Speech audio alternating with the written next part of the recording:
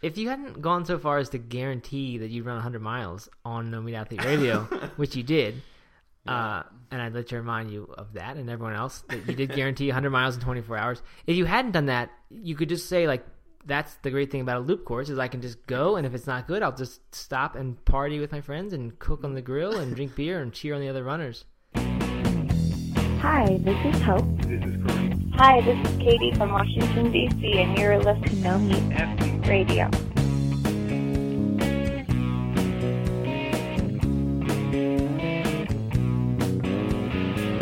Hello, welcome to episode, I don't know what episode it is, episode 70-something I noticed I think the other it's day. 80, actually. 80, okay, that's This a big will one. probably be 80, yeah. It's as if I knew that it was something special, because we haven't said episodes in a while. Episode 80 of No Meat Athlete Radio, a very special one. Almost as special as the one a few weeks ago where we answered a bunch of questions because I didn't feel like answering them in my email, so we just answered them on the podcast. This time, actually, it's actually more special than that because we've actually hand-selected the questions, hand-picked them, because they would be particularly interesting for No Meat Athlete Radio, we thought. So this is a Q&A episode. It's our only episode this week, so we're not going to rush through it, figuring that you could listen to half of it now and half of it later, and it'd be like we had 2 episodes. We should always do that. We should. Well, people should just always, if they're short, they should just re-listen to it. Right, why wouldn't you? Yeah. Yeah, it's such good information. All right, so before we get to that, you've got a 24-hour race coming up. Yeah, That's we exciting. talked about it last week, and it's now just 3 or 4 days away, which Yeah. is pretty wild. Last night was the first night where I was laying in bed and couldn't quit thinking about it and starting to worry about things. So Yep. I had started organizing my stuff a little bit yesterday evening and went to the grocery store and picked up a few things. So I think that was why it was in my head, and I had a lot of trouble letting that go. Did you have that before your 100-miler, that like the one day a week or 2 in advance when you wake up or you just catch yourself and you're just like, what am I possibly doing? Like why am I doing this? Oh yeah, of course, yeah. You did. Okay. Yeah. I had that. I didn't have it so much for the 100 because I put so much preparation into it. But for my first 50, I remember it was like a week before, and I woke up and said, "There's no way I can run 50 miles. Like I'm just not able to do that. This is ridiculous." But then that's kind of what ultra running is. You just go do it. Yeah. And I'm psyching myself out a little bit. There's supposed to be thunderstorms all weekend, like 90% chance of thunderstorms all weekend. Right. I know that the weather out here is so unpredictable, and it could change, day of. How reliable that is or not. But I've been looking, and I'm just picturing myself at 4 o'clock in the morning out there and lightning striking, and being like, If you hadn't gone so far as to guarantee that you'd run 100 miles on No Meat Athlete Radio, which you did, and I'd like to remind you of that and everyone else that you did guarantee 100 miles in 24 hours. If you hadn't done that, you could just say, like, that's the great thing about a loop course is I can just go, and if it's not good, I'll just stop and party with my friends and cook on the grill and drink beer and cheer on the other runners. but you can't go back on a guarantee. No, not now. Not Oh, on the man. airwaves. I think you guaranteed it for me. I think I asked. Yeah, I think I did. But you agreed. All right, good. Well, that'll be a good episode. We'll probably do that one next time. A little recap of that. And recap of my trip to Colorado, where I run with the Colorado No Meat Athlete Group and the Oklahoma City No Meat Athlete Group, one of our star groups. So that will be fun. I just wrote a post actually yesterday, nomeatathlete.com/NMA-Miami about my visit to them. Virginia Beach is coming up as a blog post, and then eventually I'll do this one. So anyway, that's what I'm up to. And anything else, Doug, before we jump into our Q&A here? I don't think so. Yeah, I'm really excited to hear about those running groups. You've had so much fun with the other ones, the Virginia Beach and Miami, and They really are fun. Yeah, It's just I think it must be the like-mindedness. The people that do that are people who are kind of like me because they read the blog and they're into it enough to, have paid attention to the running groups and have gone out and make that happen. So I've just found it so easy to hang out with those people, and it just feels like it's friends who I've known forever. So I'm looking forward to it. I'm still a little confused why there isn't a line item in the budget for me to go out and fly out to these two. That when you negotiated your pay increase, that one went away. You ate into your own budget there. Huh. All right, so enough of our business talk. Let's get to our Q&A here. All right, so we've got about, 8 of these things? Yeah. Okay, good. So I think, like I said, we picked them because they are the ones that we thought were particularly good for the podcast. So not that we got any feedback saying our previous Q&A episode was boring, but it was boring to do. I know that. So I think this one's going to be a lot better. We really handpicked these to make sure they were good for the podcast. So anyway, first one is from Sylvie. And Sylvie, I think that's probably a girl, I don't know, says, I'm doing great eating no meat and was trying to increase my treadmill activities, but my knee or muscle by my knee is giving me some trouble. Any hints on some stretches for that particular area? Okay, so my guess here, Sylvie, and it's nearly impossible to make an accurate diagnosis by some sort of thing like this. Also, we should preface this by saying that we are not doctors. We don't pretend to be doctors. So, I don't like to go into hardcore advice very much, like answering people's specific problems. And this is one reason I've kind of stopped doing this by email, just because I'm not really qualified to do that. I'm not done any certification. So anyway, that is a preface before we say anything here about health and nutrition. You should actually talk to a doctor or someone who does actually know what they're talking about here. But to me, this sounds like IT band more than a knee muscle issue or right. a knee joint issue. It's just IT band syndrome is very common thing that happens when you increase mileage. Mm-hmm. It's an inflammation thing, and it happens basically. You can do everything right except increase your mileage too quickly, and you don't even know what too quickly is. I mean, you can follow the 10% rule and whatever, and for whatever reason, it just doesn't end up working out, and it gets inflamed. And a good way to know that it's IT band is if it really hurts to go downhill or particularly downstairs. That's a good sign that it is an IT band issue. Right. I mean, certainly there's lots of other stuff. It could be knees are complicated, and you should go to an actual sports doctor here and find out what's going on. If you're not willing to just say I'm going to rest for a couple weeks and see what happens. Yeah. So if she's having IT band issues, is there anything in particular you would recommend? All that I know for IT band really is to rest and kind of let it not be inflamed for a while. I mean, do what you can to reduce inflammation on it. I don't know if you should kind of force reduce inflammation like with anti-inflammatory drugs or like tart cherry juice, a more natural way of doing it. Because some would argue that inflammation is the body's natural response, and if you're artificially reducing that inflammation so that you can run without pain, you're just masking an issue that's going to come back and could get worse.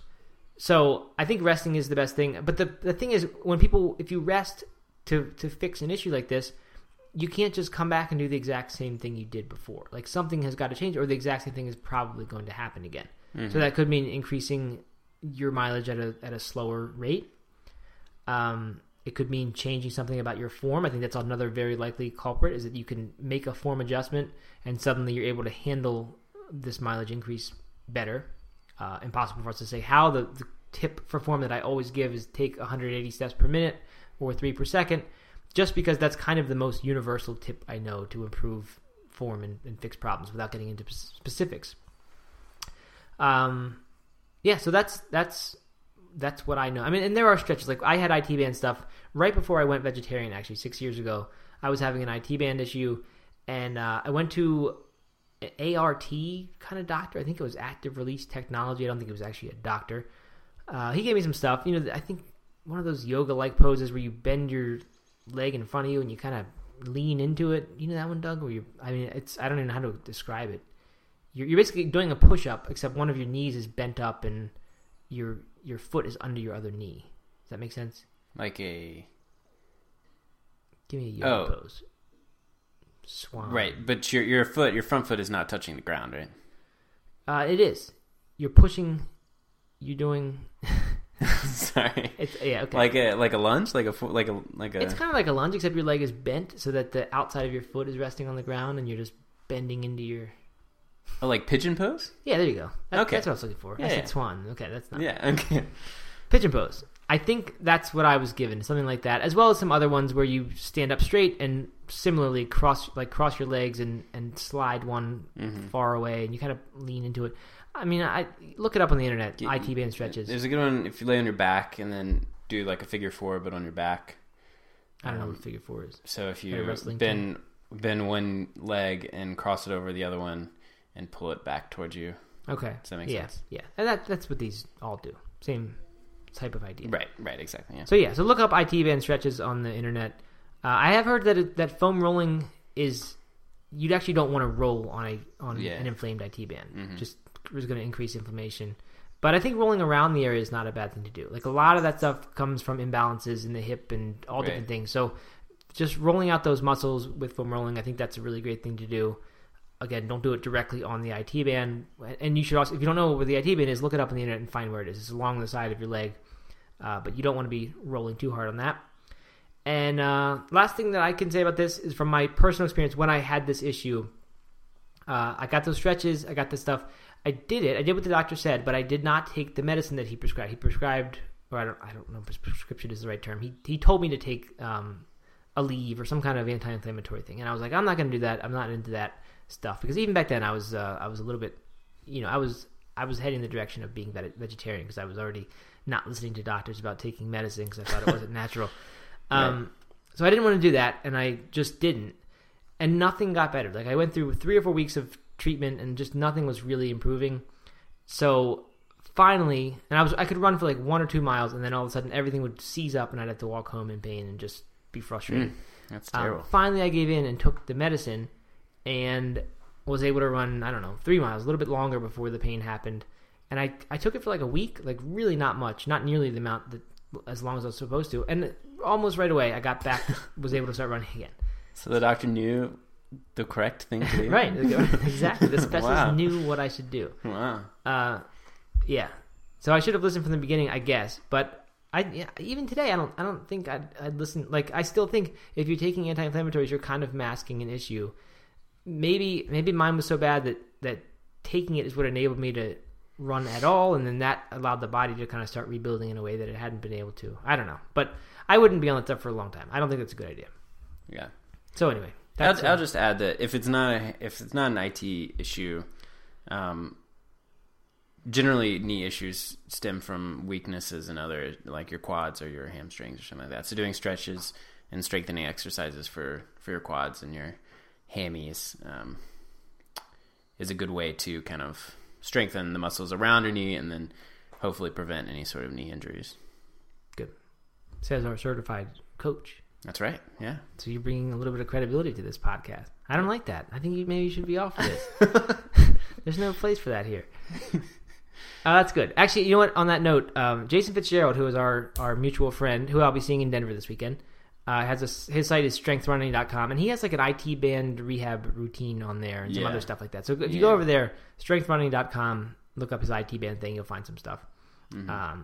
But yeah, we don't know for sure that it's IT band. Is Jason going to run with the No Meat Athlete group? He is going to run with the Denver group. Oh, cool. Nice. Yep. I'm sure he'll try to race everybody and beat everybody. He's all fast. You're going to eat some meat, so he's... Right. So he'll like rub it in. He'll rub it that's in. why. Uh-huh. All right. Next one is from M. El Jaziri. Like M. Bison, I guess. Long lost relative of M. Bison. First name. Oh, okay. Street Fighter 2 reference? No? M. Bison. I didn't get it at first. No, you didn't. Okay. So Maggie, probably shouldn't have said her last name, but did that. Says, I was wondering if you have or can suggest gluten-free paleo-vegan recipes. I need recipes that incorporate all of gluten-free, paleo, and vegetarian vegan. Any help would really help out tremendously. That's why it's called help, because it would help out tremendously. Man, you say your last name and you're making fun Sorry, of it? Maggie. No, I'm just kidding. Okay, first thing I would say about this is that sounds super restrictive, and it is, but you can kind of omit gluten-free from that, because paleo is, I don't know that much about paleo, but I think it is 100% gluten-free by the strict definition of it, right? Right. So let's talk about some gluten-free vegan options. That's where I think we should. Just skip the paleo part? Well, I mean... I was going to forget the gluten-free and talk about paleo-vegan options. Oh. I guess we could do both. First, paleo-vegan is really tough to do. I've written a post or two about it on No Meat Athlete that you can find by just Googling No Meat Athlete paleo-vegan. Susan even did a paleo-vegetarian experiment with it. She did. And she might have mentioned a few recipes and tips and things there. The problem with it is it's really hard to get calories. Like, I mean, if a true paleo is not going to eat any grains, not going to eat any beans, I believe, and even like seeds are kind of suspect for paleo. So you've lost your dense calorie sources there. You have nuts, which you could eat. You'll be eating a really high amount of fat per gram of protein that you're getting, if that's your goal with eating nuts. But that's okay. I mean, paleo is high in fat. So, I mean, that's the problem. Like, you can eat vegetables all day long, and paleos aren't going to eat a whole lot of fruits either. They say that the fruits that we now eat are not right, and they're too sweet, too sugary, all this stuff, which is true. They're way different from what our ancestors ate.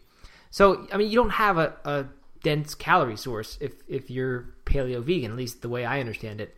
You could eat vegetables, that's fine. You can cook them, and you can eat tons and tons of broccoli and spinach and whatever else. But no matter how much of that you eat, you're really going to have trouble getting calories. Like, even like fruitarian diet, like they're all for eating raw vegetables all the time, but like you have to eat the fruit because that's where your calories come from. So that's why it's called fruitarian. So that's mainly what they eat is fruit, and then they kind of accent it with vegetables. Yeah, I mean, without beans and without greens, it's really hard to get calories. There is a book by Ellen Jaffe Jones called Paleo Vegan that is exactly, I think it's recipes. I haven't really looked at it at all, but I guess she must have some solution or a few recipes. I think if you make certain what's the word here I'm looking for, Doug? I have its clue. Allowances that aren't accurately paleo or accurately vegetarian, if you want to do that. You can make it work. Like if you're vegetarian and you eat eggs, then that could be your calorie and protein source, or a big one for you. Mm-hmm. But I just think it's tremendously difficult to actually do that well. Brendan Brazier's stuff is not too far from that. You can sprout beans rather than cooking them. That makes them turn more like plants, more like vegetables than beans, so they're less starchy. That's more of a paleo food. So yeah, I mean there are workarounds, and I kind of wrote some in that blog post, but it's a tough one. So how about let's talk about the slightly easier, I think, gluten-free version. Gluten-free, vegetarian, vegan.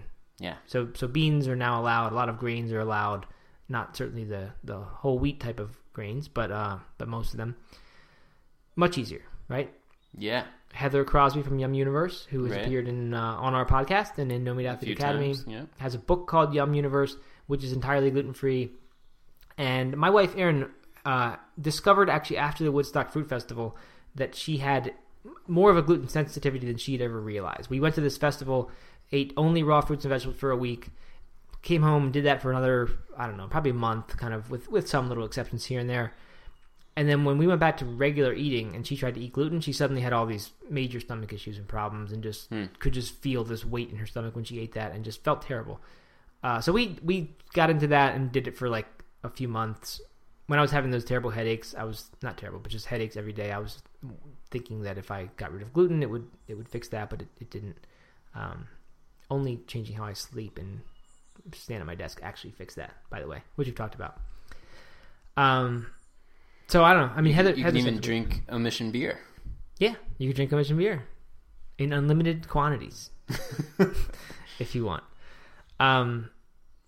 Yeah, so I mean, I don't know. That Yum Universe is kind of my source for gluten-free stuff, but it's all over the place. Just look up gluten-free vegan, and you'll find all kinds of ways to do that. I bet there are more paleo vegan recipes out there than we know of. I mean, than you would imagine. Yeah, I'm sure there are. And it's a popular thing. Like, that has been, since I wrote it, one of the highest traffic posts on No Meat Athlete. So there's a lot of interest in that. I just know when I wrote it, like even in racking my brain for ideas of how to do it, I had to make it like you had to allow eggs or you have to allow sprouted beans, and neither of those is accurate. They're not. That's not truly paleo vegan because they violate one or the other. Right. I wonder. I'd be curious if Maggie is willing to email us back why you want to be paleo vegan. Yeah, I know. You know what the reason is? Because everyone around you says you shouldn't be vegetarian or vegan. You're gonna die. You should be paleo because it's popular. So people want to do. I mean, I understand, and I understand that it is an appealing story and a nice argument that we should eat the way we evolved to eat. I agree with that. And the problem, and this is certainly not the first people to say this, that there really was no paleo diet. There were lots and lots of ways that our ancestors ate, and very hard to replicate any of them. But I mean, there's evidence that paleos ate some grains too. So I don't know. I don't want to go into paleo. It's people get upset and start emailing us and saying they want to come on our podcast. And so anyway, let's move on. All right. Okay. All right. So this one is from Angelique, and she says, "I'm a high school track athlete, so I run at practice and on my own already. Wondering if you had any nutrition suggestions for the daily needs of a 16-year-old female runner who is 5'2". I have a lot of nutrition suggestions for 16-year-old female runners who are 5'4". Oh man, she is 5'2". I've got nothing for. Gosh. We're just killing these questions. These people who ask these nice questions. I know. I'm being so mean. No, that wasn't making fun of her. That was just being an idiot. Anyway, so Angelique wanted to let us know that she's allergic to nuts, peanuts, and soy. So that's why she eats fish, because it's hard for me to find other protein sources.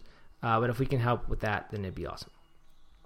Okay, so this is one I'm hesitant to go into this sort of thing. A lot of this happens fairly frequently. Is kids will email, or kids' parents will email and ask about teens. Yeah, and they want to know nutrition advice for their growing child. And I'm just I'm fairly confident that you can eat a whole food plant-based diet and be fine. I just don't like saying that. I just don't want to be wrong, about kids who are growing, and especially if you're an athletic kid and you've just got crazy caloric needs, and if you're deficient in any one of these nutrients, then who knows what bad things could happen as you're developing. So I'm just I just don't want to give diet advice to kids. Yeah, except your own. Right. Yeah. I mean, but they're not teenagers yet. That's true. But still, they are developing.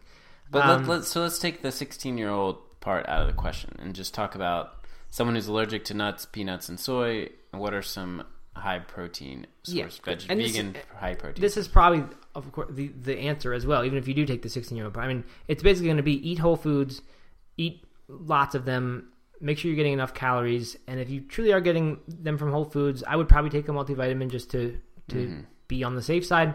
But yeah, I mean, I think you can do it fine. So if you're allergic to nuts, peanuts, and soy, I think beans are your friend, and I think grains are your friend. If you want to be paleo, then of course they're not allowed, but I don't think you want to be paleo. Okay. I mean, I don't know. Just they're. I mean, beans and any meal, beans, grains, a green, a bean, that old formula. Yeah. I mean, really, that's what so many meals are. A pasta dish with beans in it and some kind of sauce on it. Mm-hmm. Perfect, I think, good hearty meal, whether you use oil or not. I get hesitant to not recommend oil for kids. I just feel like you're losing so many calories, even though I really do believe recently that oil is not a good food to be eating. So, I don't know. I don't want to go into nutrition for people like that. But I think if you find a good vegan cookbook and one that doesn't rely on soy, and most of the time you can omit the nuts and peanuts. That's not essential to many recipes. Those are kind of a snacky food. Right. And then there are certainly some peanut sauces and things like that. But if you can find a soy-free or mostly soy-free vegetarian or vegan cookbook, that's going to meet your needs, I think, for the most part here. I would probably take the multivitamin. Not everyone agrees with that. But yeah, that's what I would say. Dr. Furman has a book called Disease Proof Your Child, which is probably for people younger than 16. Mm-hmm. But we have that one and we like it a lot. Just has some good tips, kind of a lot of reassurance that yes, you can do this with kids and be totally fine. Perhaps even healthier than the alternative. Do you know if Dr. Furman's he has a child multi-day vitamin, right? That's probably not for teens. It's for our kids take a little powdered one that that's they do for every single morning.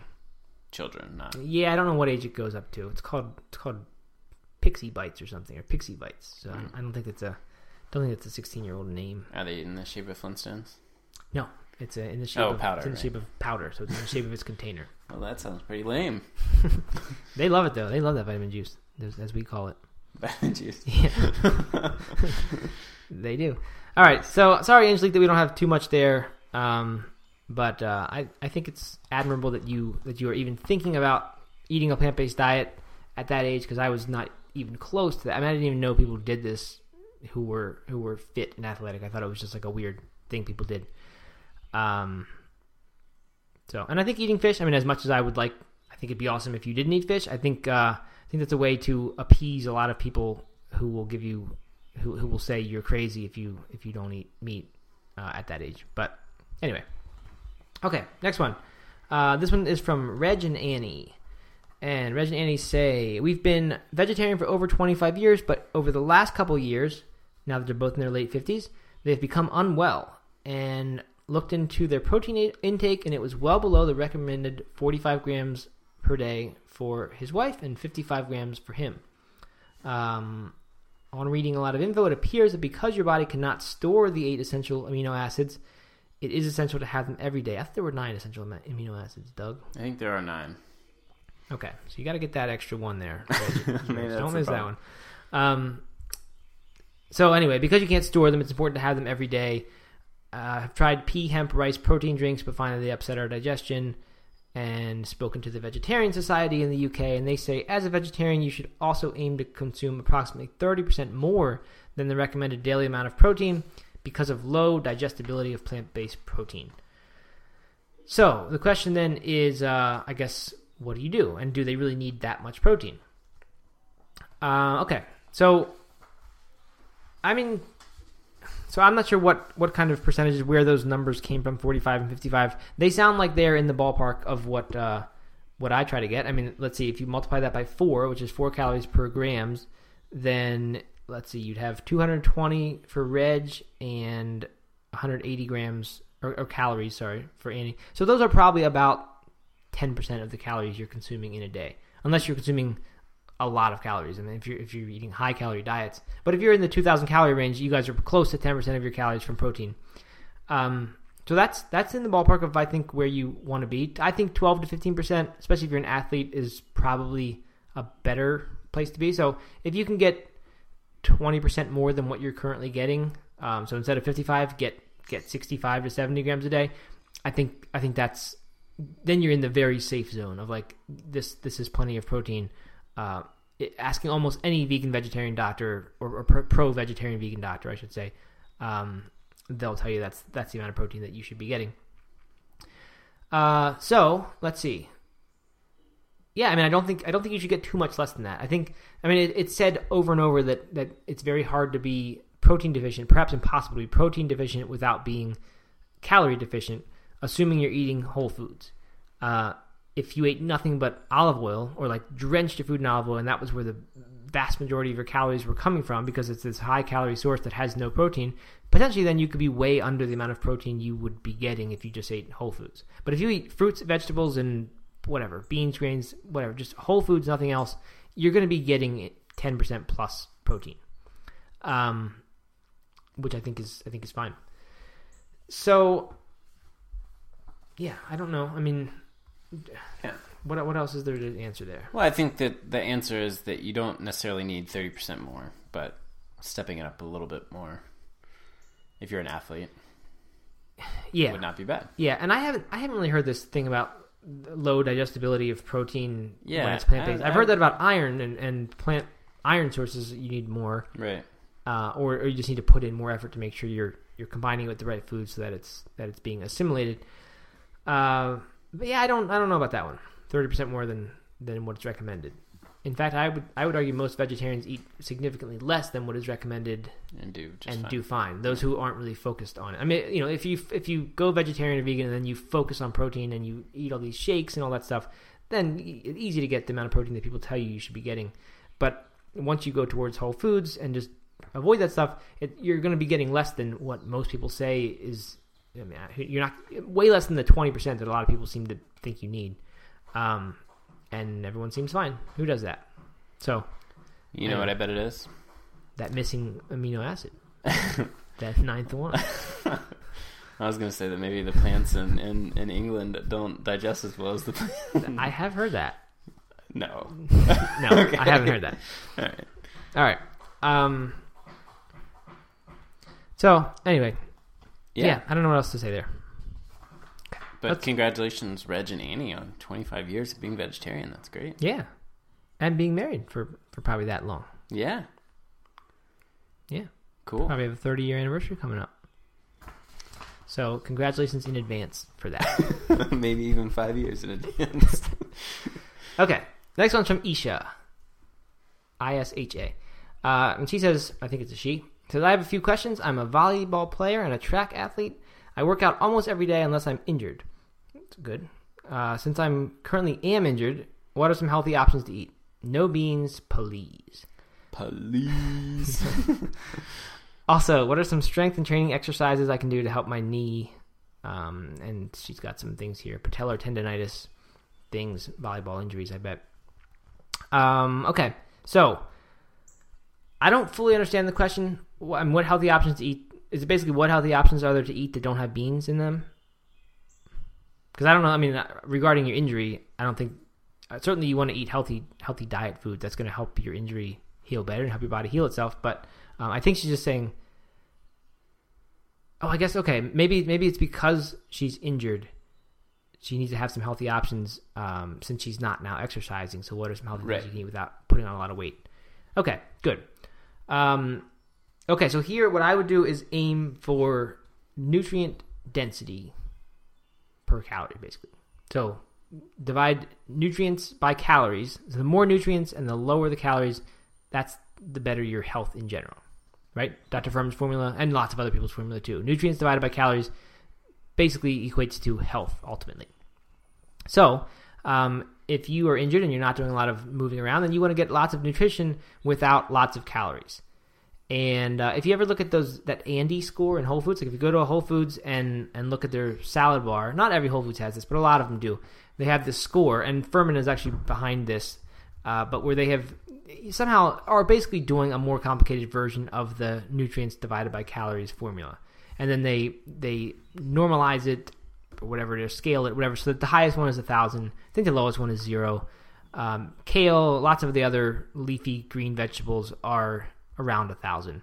And as the caloric density goes, you start moving towards, I don't know, just foods that are like the whole grains, the fats generally are much lower Andy scores, and then the animal products also fairly low, which is why Furman does not recommend them for anybody. So you, I think, basically just need to eat the highest Andy scores, and then the no beans, please. I mean, that's fine. Beans are not super high in nutrients per calorie. They are a good nutritious food, and they're not, I wouldn't say they're low in nutrients per calorie, but the highest ones are mostly vegetables. So I think that's what you should do. I would aim to eat lots and lots of vegetables, and then accent that with something else. The more substantial food that's going to pack your calories in. Could be fruit, could be grains, not beans for Isha, but it could be nuts. Anything else? Are there other kind of foods out there?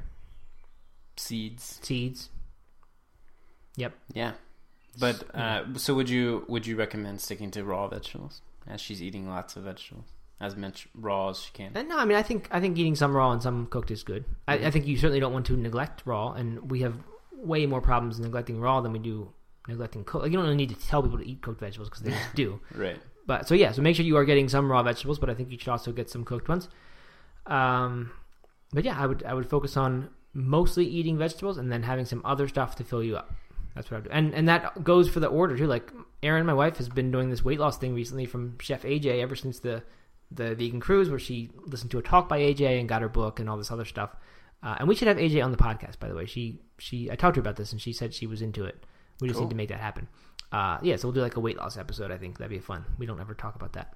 Yeah. But anyway, what Erin's rule is, and she's been tremendously successful on this. I won't go into the amount lost, but hopefully she'll be on an episode too to talk about this, because it is quite impressive. But anyway, she eats vegetables first thing in the morning. That's breakfast. Is a pound of vegetables cooked, and it could be Brussels sprouts, could be squash, could be something else. There you put a little bit of saucy things on there, but they're no calorically dense foods on there. Just eat those vegetables first.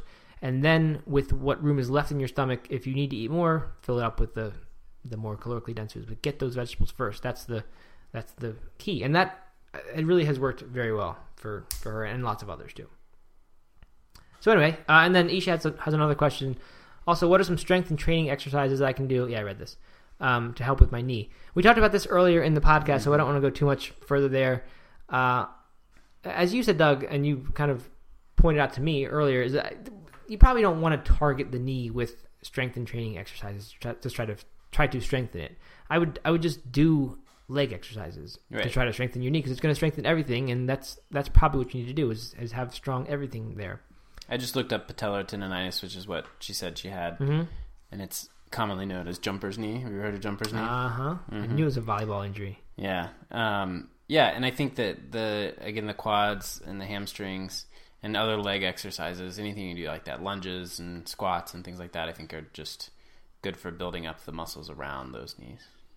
Good. Support the knee. And all right. And Doug is certified. Don't forget. All right. That means nothing. That means a little something. A little something. Okay, next one is from Sarah. And Sarah says, I've been loosely following a plant-based diet based on your book and the Thrive philosophy. That's Brendan Razor's Thrive, I assume, for about 3 weeks. Never been a big meat eater, so it was no big deal. I was eating it only because of my running. That's interesting because that's kind of where I was before I went vegetarian. I did not go for a while because I thought it would screw up my running to do so. I can tell a huge difference now that I've stopped eating meat and dairy. I don't have a heavy pit in my stomach, and my runs seem not necessarily easier, but more enjoyable. Okay, so on. Okay, so there was something in one of our emails a while ago said that being vegan doesn't mean eating Oreos all day. And that is true, because Oreos are vegan, but you don't want to eat them. So she says, I love that. I have a big sugar issue, not overweight, not diabetic. I just love cookies and cakes. I've made your sister's black bean brownies, and they are delicious. Made a whole batch to keep in the freezer. And then, okay, I know that candies and cookies are just a habit, but any suggestions on how to break that habit? And anything I can make that would be a substitute? So on, so on. Okay. So this is a good question. This is a question about habit change, sort of. Yeah. And the fact of the matter is it takes a while for your taste buds to adjust, but they do adjust. It's hard to believe that, but go long enough without eating that stuff and you will stop craving that stuff. The way that I got there was in the most gradual way possible over the course of really, like, it's been 6 years now, and only in the past 6 months have I really probably completely stopped eating that stuff. Like, just kind of stopped craving it. And it's been because it's been this gradual march towards more and more whole foods and less of that stuff. So it's been just something that I want less and less, and you learn, you get better at finding other things to eat, and that's just how it goes. So I'm not saying that you need to take 6 years to do it, of course. There are other ways. I just mentioned Chef Asia before, and she has a lot of people in her weight loss program, and she basically has them go cold turkey. Like, right away, you're all that stuff is gone. Here's the stuff you can eat. It's all to the left of this red line on a caloric density chart, and sugars and all this other stuff is just not on there. So you're off it. An approach like that, like, see, Erin has done well with that, my wife, because she's, like me, been eating this way for 5-6 years now. So it wasn't that hard, but some people in the group are coming from omnivorous diets, and suddenly they're eating not just vegan diets, but vegan and no oil and no nuts and no avocados and limited fruit. I mean, very, very difficult thing to just go into that. Mm-hmm. But some people are successful with it. You basically, I mean, you need to have a lot of willpower. You need to have every other possible thing you can have going for you. Accountability. You need to be super motivated to do this. I mean, I'm not saying you can't make an all-at-once approach like that work. It's just you're going to have to stick it out and, I don't know, last 2-3 months like that, and being miserable for a lot of that time, wanting something and not being able to have it. And then I guess after 2-3 months, you probably do eventually adjust because you just went all in, and eventually you just kind of get there. So you can potentially maybe get there a lot faster than a gradual approach will, but I think you're way more likely to succeed if you're willing to say, this is my plan for the next 2 years, and I'm going to gradually phase these different things out at these different stages. So along those lines, you mentioned, Sarah, about, are there other things you could make as a substitute? I mean, not really. Like, you can make things that are somewhat healthier, but what you want when you want that stuff is sugar and fat. Right. So if whatever you make is going to satisfy those cravings, it's going to have sugar and fat in them. You can have the healthy sugar and fat, like you can make avocado pudding or whatever that's sweetened with dates or who knows what. And I mean, that's somewhat healthier, or way healthier than adding oils and just refined sugar. But I think it I don't know. As far as like weight goes and all that, I mean, you're not eating any less calories. It's just going to be a healthier version of those calories. Well, I think that for me, we've quit buying any of the, cookies or junk sweet stuff, and But I haven't cut out sweets entirely. You know, I'll have a little piece of dark chocolate or a couple, if they're in season, some really ripe and sweet strawberries or something like that, as kind of to fulfill that craving for something sweet at the end of a meal. Right. And that's, you know, way healthier than. And those, I mean, one could argue that you shouldn't cut those out, even if like you were trying to be as healthy as possible. Strawberries perfectly good for you. I think. There's no, and even dark chocolate, some depending on what kind it is, it could just be perfectly good for you. So, but for me, it's been having to. I still get those cravings, and whether they're good or bad, I don't know. But I'm still getting those cravings. I'm just fulfilling them with something that's. Yeah. So I think that's a good thing. To get yourself to be satisfied, say eating fruit instead of those brownies or whatever. That's a huge step, and I think that is then significantly healthier. Not just like a faux pudding. Yeah. Exactly. And one thing you mentioned there, Doug, was that you don't buy that stuff for the house. That's a nice way to kind of go halfway, or more than halfway. Is just say Sarah could say I'm no longer going to eat cookies or candy at home, because it's not that hard when you're out shopping to resist buying that stuff, because generally you're not in that hot state of I need to have this food right now. So go shopping when you're in a cold state of not particularly hungry or not craving anything. Don't buy the stuff, and then you don't have it. And now you do have some fruit on hand or something else, and that's what you go to instead. And then when you go out, or even if you want something so badly that you're willing to go out and get it, I mean, you know, do it. Fine. And I think it's not a bad first step, but you've eliminated it from your house. That's a really big step. Right. So I think that's one strategy. Rather than looking for substitutes that you're going to have always around and accessible that you'll be eating all the time anyway. So like I could tell you to go on No Meat Athlete and look at you found the black bean brownies, so you probably saw Christine's other recipes, and they're all desserts that have kind of some healthy food snuck in there. You could make that, but then if you do that, you have a big batch of these sweet energy bars lying around, and you're probably going to eat them all in one day if that's if the craving hits and you want it. So I don't think that's the best thing. I think a policy like I'm not going to do this at home, and set a limit. Say 30 days, I'm not going to do this at home, and then when you get to the end of that, maybe it's time to go a little further. And say, I'm not going to do it out of the house either, except for one time per week I'll let myself do this on a Sunday or whatever. Right. So I think you can just set up steps like that. But that's just another way of setting up phases and being willing to change over a long term. Right. So that would be my advice. That's how I went vegan. Oh, yeah? At home, I was that's vegan right. at home. I remember that. Mm-hmm. Yeah. And that's how I have gone, or am currently going oil-free. I don't know if that's my goal. It's different than vegan because there's no ideological attachment to not eating oil. So I don't know that I'll ever not eat it out, but not having it at home is certainly an easier step than saying I have to give this up, for sure. So I've been very happy with that. And it's nice when I do go out and taste delicious. So you did endorse the fact that we both talked about this last week, that I bought a bunch of Numinos for my 24-hour race. Definitely did. Yeah, so she could just run 100 every time she gets. There you go. So to say no Oreos unless I'm running 100 miles. Perfect type of step like that. So after you've done it, eliminated in the house, then you eliminate it every other time except when you're running 100 miles. I like Which that. I did buy a big pack of. Did you? So, yeah. Oh, you'll be so glad you did. They're delicious. Devour those things. Yeah. Yeah, they're so good. I haven't had that stuff in a long, long time. Numinos? No. I used to buy that at the grocery store. Even a couple years ago, and we'd snack on it, eat it, be gone in 2-3 days. But kind of got away from that. I think graham crackers, s'mores, camping is the last sweet food I ate. No, that's not right. My daughter had a birthday 2 days ago and ate cake. Okay. All right, next one's from Marco.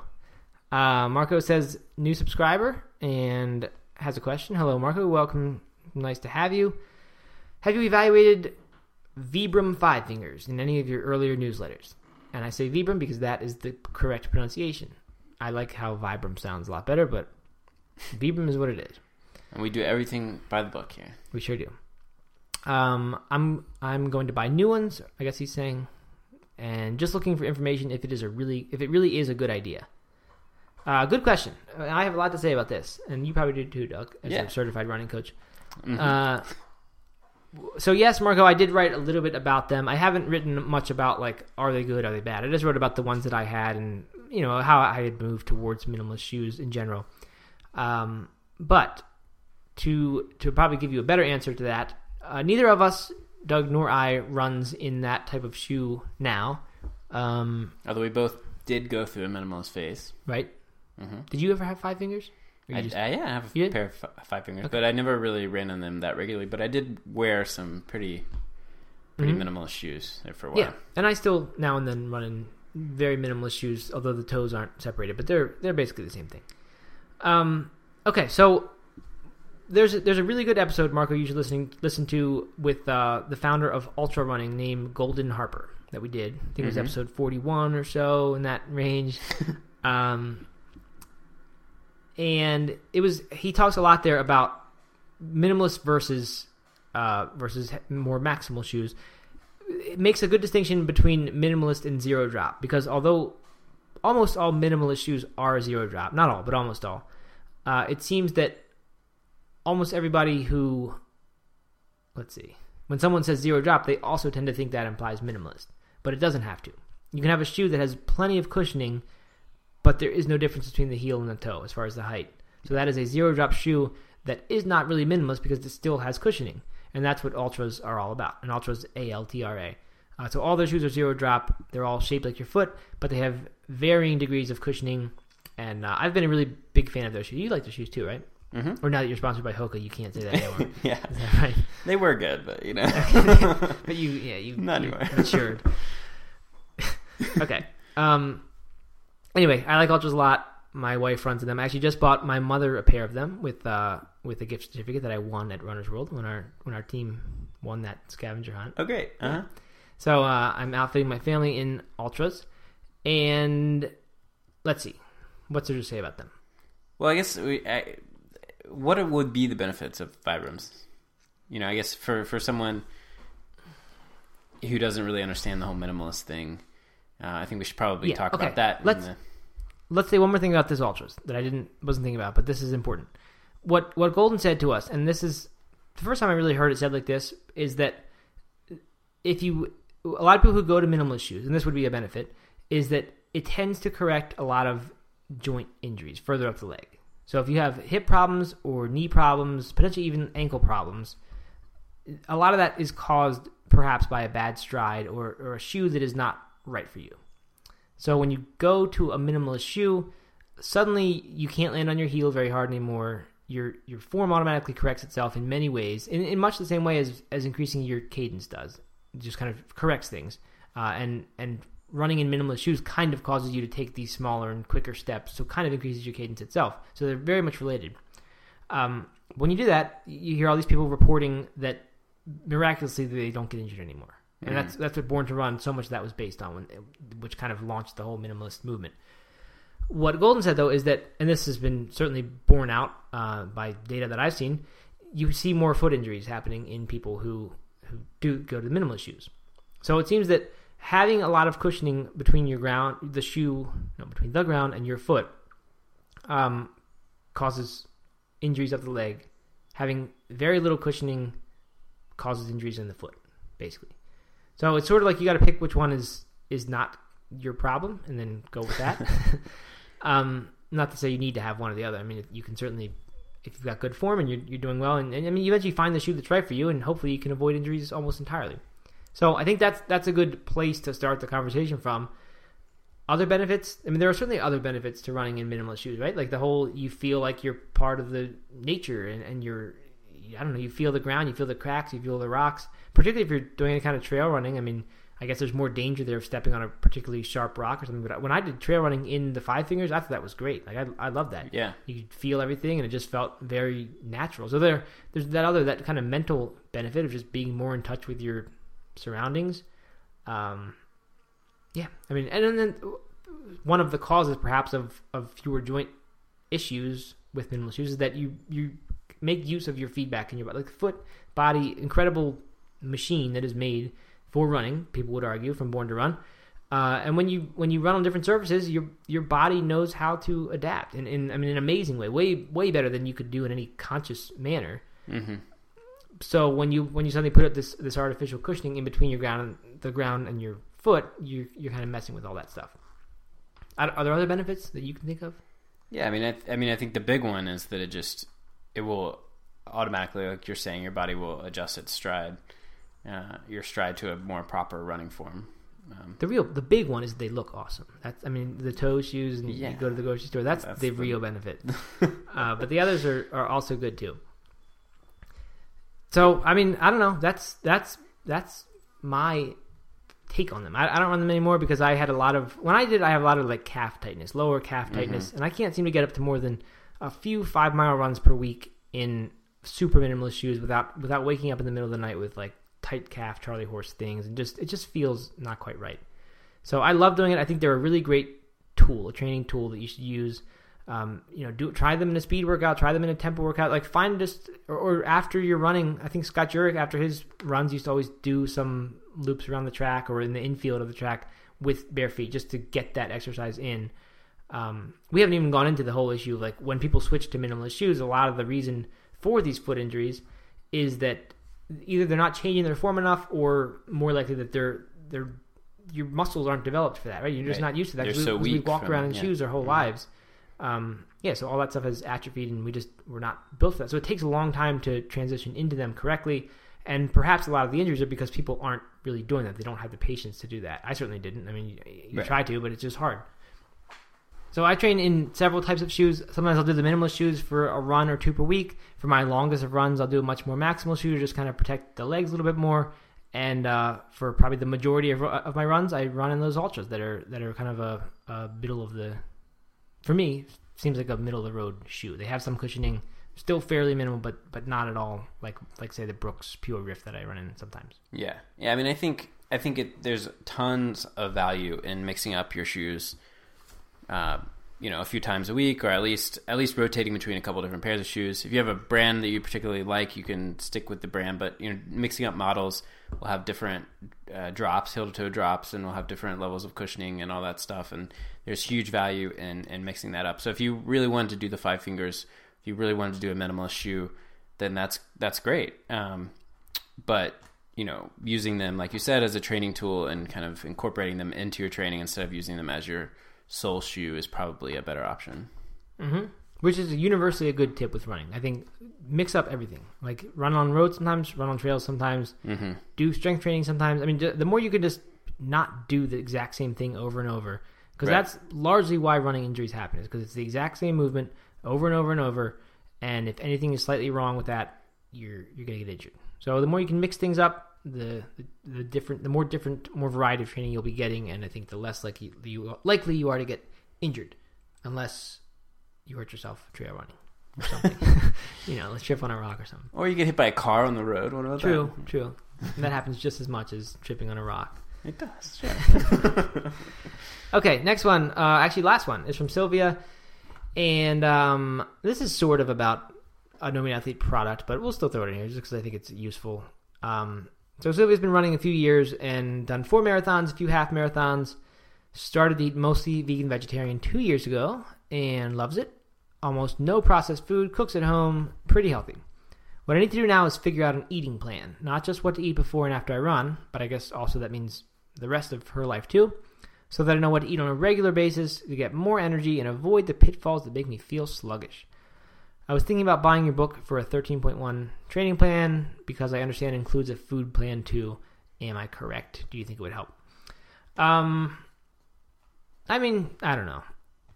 I don't know that it'll be what you were looking for as far as a meal plan, because it's not a meal planning product. It has a nice meal plan in there that demonstrates the way that at that point when I wrote that, I was eating, and kind of a very typical week for me.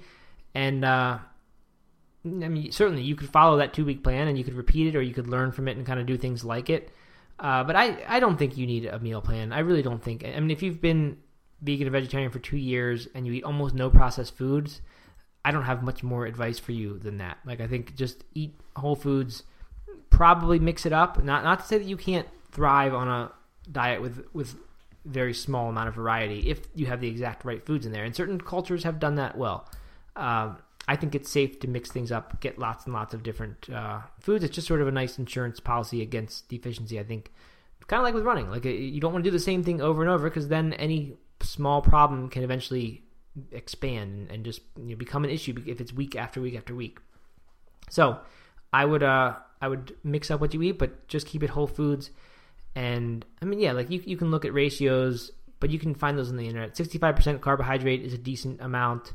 Anywhere between 65 and 80, I think, is a good amount of carbohydrate. Protein can be between 10 and 15, and fat is whatever ends up being left over there. I don't know. And I don't think you need to measure that in a given day either. Like now and then, yes, keep track of your calories and see what your day looks like and see what feels like a normal day. See where that actually turns out to look like by the numbers. But you don't need to be doing that every day. I mean, just do it once or twice. Make sure that your typical day is in those ranges. And I think that's really all you need to do. Again, I'll advocate for a multivitamin. I think it's a good idea. Again, just sort of as an insurance policy. But there are lots of argument there. Potentially a multivitamin many multivitamins in the past and currently probably do more harm than good. They just, they have mega doses of certain vitamins and things that have proven to be not very helpful or linked to cancers or whatever. But I think it's in general good. Just get a good high quality multivitamin. Yeah, I don't know. What do you think, Doug? Do you think someone needs a meal plan? I don't think someone needs a meal plan, but I think that just like what you were saying, mixing it up. We've talked about this a few times on the podcast already, but having some sort of spreadsheet or some sort of way to track down a bunch of recipes that you like and meals that you like, so you can always have something to go back to help mix things up and get out of a funk. Is good. If she's dealing with mid-afternoon slumps, but she's still eating a pretty healthy diet, what would you say there? Getting out of the mid-afternoon. I mean, obviously coffee could be one. If you're having too much coffee in the morning, that tends to do that. When I eat more and more raw fruits and vegetables, my energy goes up. Which I realize doesn't necessarily mean that's the way to eat long term. Like the thing that gives you the most energy in the short term, yeah, maybe that's a good indicator. That's a good thing to eat long term. But I'm not totally convinced that they're one and the same. Right? There could be some benefits to eating foods that take some more work to digest, but maybe they're still really valuable for your body. Right. So, I mean, as far as addressing that energy, I find that I do a lot better if I eat lots of raw fruits and vegetables. It just seems to be less of a digestive load, and you just feel better. I wake up with more energy, and I feel that energy throughout the day. But if you're taking or drinking stimulants, a lot of them in the morning, I think that could certainly cause afternoon sluggishness. I will say one more thing about meal plans. I don't want to minimize their usefulness because I think there are some situations where someone could benefit from one. I just don't know if Sylvia is someone in that position. First of all, if you truly did not know what you should be eating, if you were new to either a plant-based diet or just a healthy eating diet in general, because you've been eating standard American diet all your life, and all you know is the way to eat that you grew up eating, and that to you is it, and you can't imagine what a meal looks like without meat as the central portion of it, then maybe a meal plan would help you a lot. So might just going and getting a cookbook that you have reason to believe is well-rounded and a good diet, and just following those. But I mean, I think if you don't know what to eat, then a meal plan could help you. Someone else who could help is someone who understands what they should be eating, understands the nutritional aspects of it, but just has trouble picking meals, just gets bored with the stuff they have. I know I go through this. Like we have 3 shelves full of cookbooks now, and I'll look at it and just be overwhelmed and say, I don't know what to make for dinner tonight, even though we have 20,000 recipes probably when you add up all those books. But it's just hard to pick one, and I think a meal plan can help with that too. It just says, here's what to eat, and here's your recipe choice. Right. And it plans it out for the next 3 months. Heather at Yum Universe has something like this, yumuniverse.com. I think she has some 3-month meal plans there where it tells you exactly what to eat. And that can be really nice because suddenly you don't have to think about that anymore. And it's just one less thing to plan. You just go do what it says and eat it. And you can be fairly confident that you'll be good and healthy because of it. Like you said, Doug, though, like just keeping your own bank, your own reference of meals, knowing that like here's this list of 20 recipes that I know are good and dependable and they're all quick and the things I can just grab in the grocery store. If you can keep a list like that in your smartphone that has exactly what you need to buy, so that if you're caught on a day when you're coming home from work and you need to stop and run in and get ingredients for one meal, you know you have it right there with you, and you know you can pick one of these and you know you'll cook it quick and it'll be healthy and taste good, and the rest will be history. If you have a smartphone. Which I don't. And I'm very fond of saying that I don't. We noticed the other day that people are fond of saying that when they don't use Facebook, right? Because I want someone who listens to the podcast to make one of those memes, and I know they're easy to make. that says, how do you tell the person at the party who doesn't use Facebook? And the answer to the joke, of course, is they'll tell you. They'll let you know. Which is a very popular vegan joke. Exactly, which is why a vegetarian or vegan person needs to make it. And have it, yeah. Because then it's sort of funny, and I think something like that could gain traction among a vegetarian vegan audience who appreciates the joke. Mm-hmm. Probably not among the general audience, but I think if you put it out on Facebook, it's destined for success because everyone there hates people who like to say they don't use Facebook. Nobody there doesn't use Facebook, so everyone likes it. But you're the guy who doesn't have a smartphone and likes to rub that in. I just said that. I know. I readily admit that. I am proud of that. I think it's a good choice. I don't use Facebook very much, but I don't brag about it. Most people do though. So make that meme, somebody, please, with Willy Wonka as the guy on there. That's what I want. We'll send you a free sticker. Yeah, we'll send you a free sticker, and we'll say your name on the podcast. Okay, the gauntlet has been thrown down. Okay, I think we're done. Yeah, I think that's it. We've answered 8 questions fairly completely, and had a good time doing it too. Yeah, last time we had that timer, and it was just all this pressure, and we hadn't read through the questions first. It was trouble. Wasn't good. Yep, this is a good way to ring in the 80s of the episodes.